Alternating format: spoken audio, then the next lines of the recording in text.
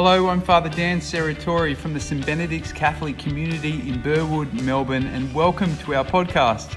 We hope you're blessed by this homily recorded at our Sunday Mass. May it enrich you and may it inspire you to embrace more fully the love, the life and the mission of Jesus. Enjoy. So last week we reflected a little bit on the nature of God, on what God is. We spoke about God's transcendence. Do you remember? That God is almighty and all-knowing and ever-present.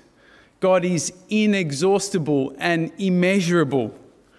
That God is way beyond the grasp of our human reason, yet at the same time, this infinite God took on human form in Jesus, which means that if we want to, we can touch into this power and life of God. We can live from it.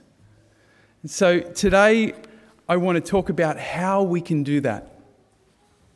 I want to reflect today on the fundamental attitude we need if we want to access everything that God wants to give us. We find this attitude on display in the gospel today. You may have noticed today's long gospel, there are actually two parallel stories going on. Did you notice that? It starts with the synagogue official, Jairus. He comes to Jesus, and then it switches scenes to the woman who's suffering from the hemorrhage, and then it goes back to Jairus and the healing of his daughter. The scholars talk about this as the Markan sandwich, right? It's the Gospel of Mark, and in this part of Mark's Gospel, we've got one story sandwiched by another story. Today we're going to focus on the middle of the sandwich, right? The story that's at the middle, which begins with a bit of a rowdy crowd. Has anyone ever seen a pop star being mobbed by their adoring fans? Maybe Taylor Swift or Ed Sheeran? You got the picture, right?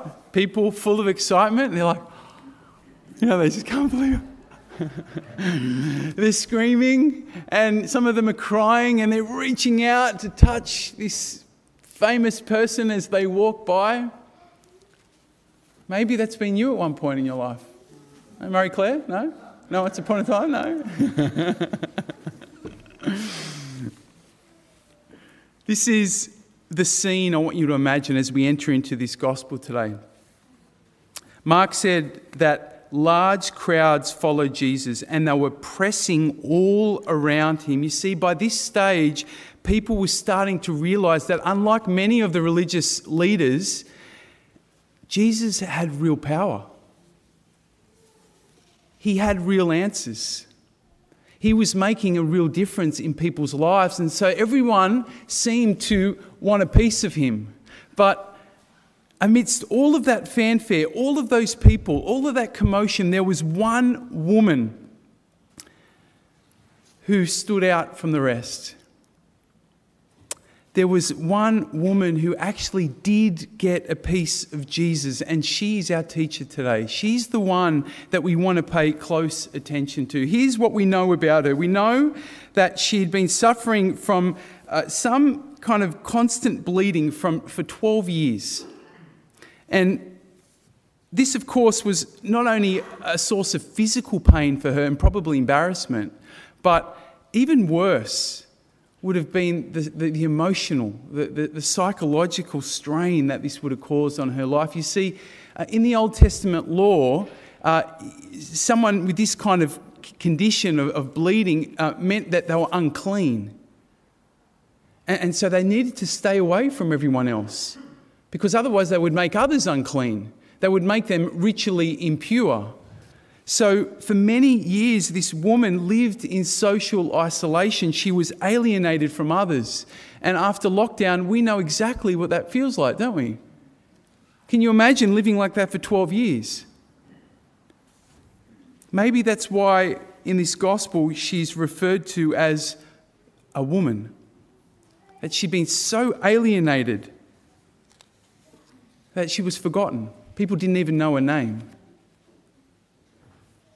Now, we also know that over the years, this woman tried really hard to find a solution to her problem. Right? She wasn't one of those types that just sat there and wallowed and complained and, poor old me. She did everything she could to try and fix the problem. We heard today that she spent all the money she had on medical treatment, but it left her even worse off. Sometimes it's like that in life, isn't it? The harder that we try and solve something ourselves, the worse it seems to get.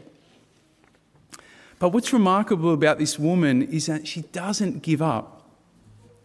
She doesn't despair.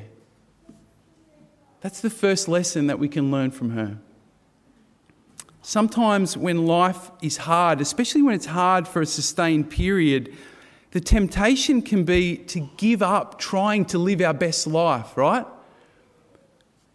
Sometimes we can give up on hoping for more. We stop putting ourselves out there. We kind of regress. We hide away from others, and we try and meet our need for life in other ways, like binging Netflix. But this woman, she keeps fighting. Even after 12 years, she keeps fighting for life. She knows there's more for her. She doesn't give up, and it's that fight that brings her to Jesus. Now, as we heard today, she didn't know Jesus personally, but she'd heard about the way he was changing people's lives. And here's what's amazing, even after all of her disappointment over the years, all of her attempts and all of the failures to solve her issue, she dares to believe that Jesus can help her.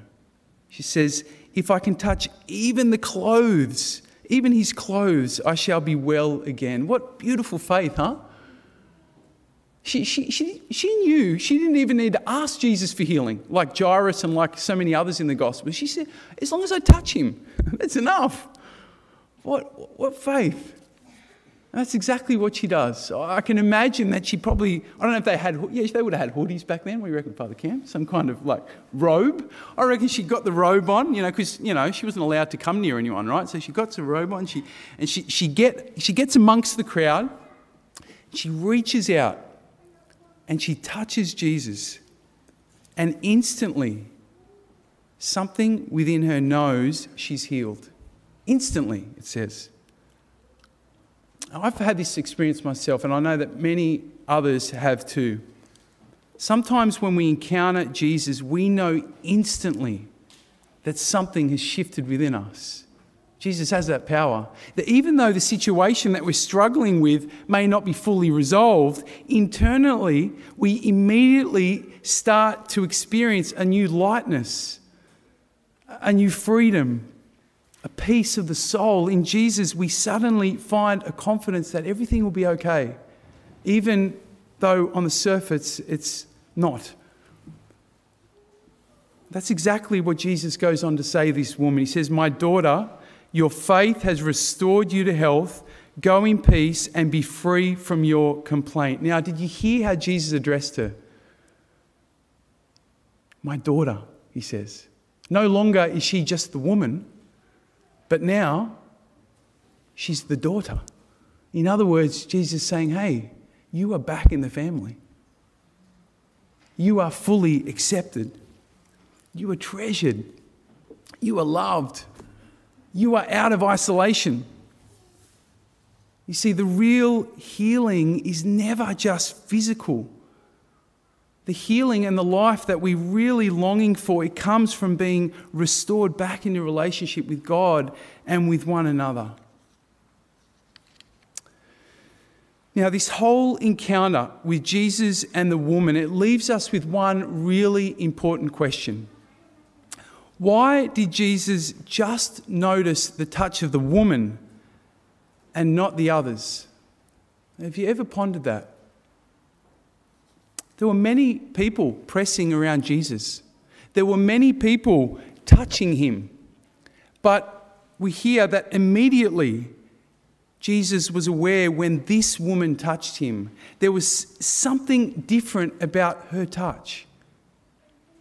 Why was it that only her touch released the power of God's healing?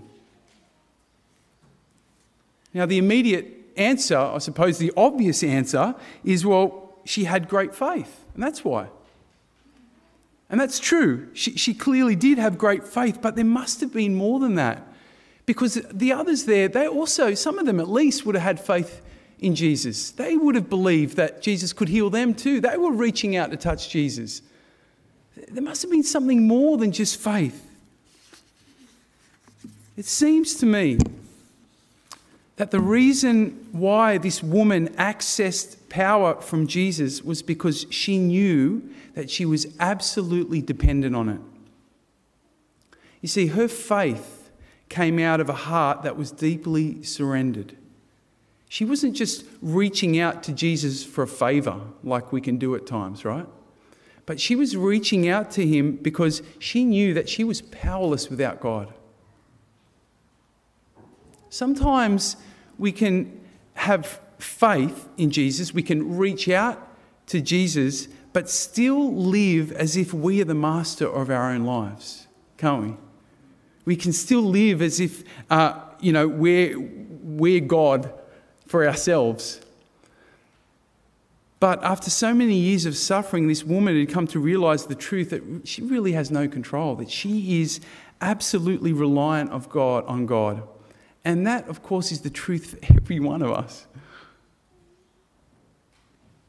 It was this humble awareness of her dependence that automatically released the flow of God's power. Jesus didn't even need to decide to do it. It just happened when she came with that kind of humble surrender, that awareness of her dependence and that reach of faith. So is that the kind of attitude in your heart when you come to Jesus? Do you come to God with that kind of dependence, that awareness of your dependence?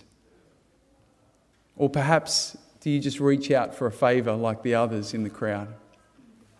What we're getting at today really is the paradox which is at the very heart of the Christian life. See, on one hand, we are poor and we're powerless and we're dependent, right?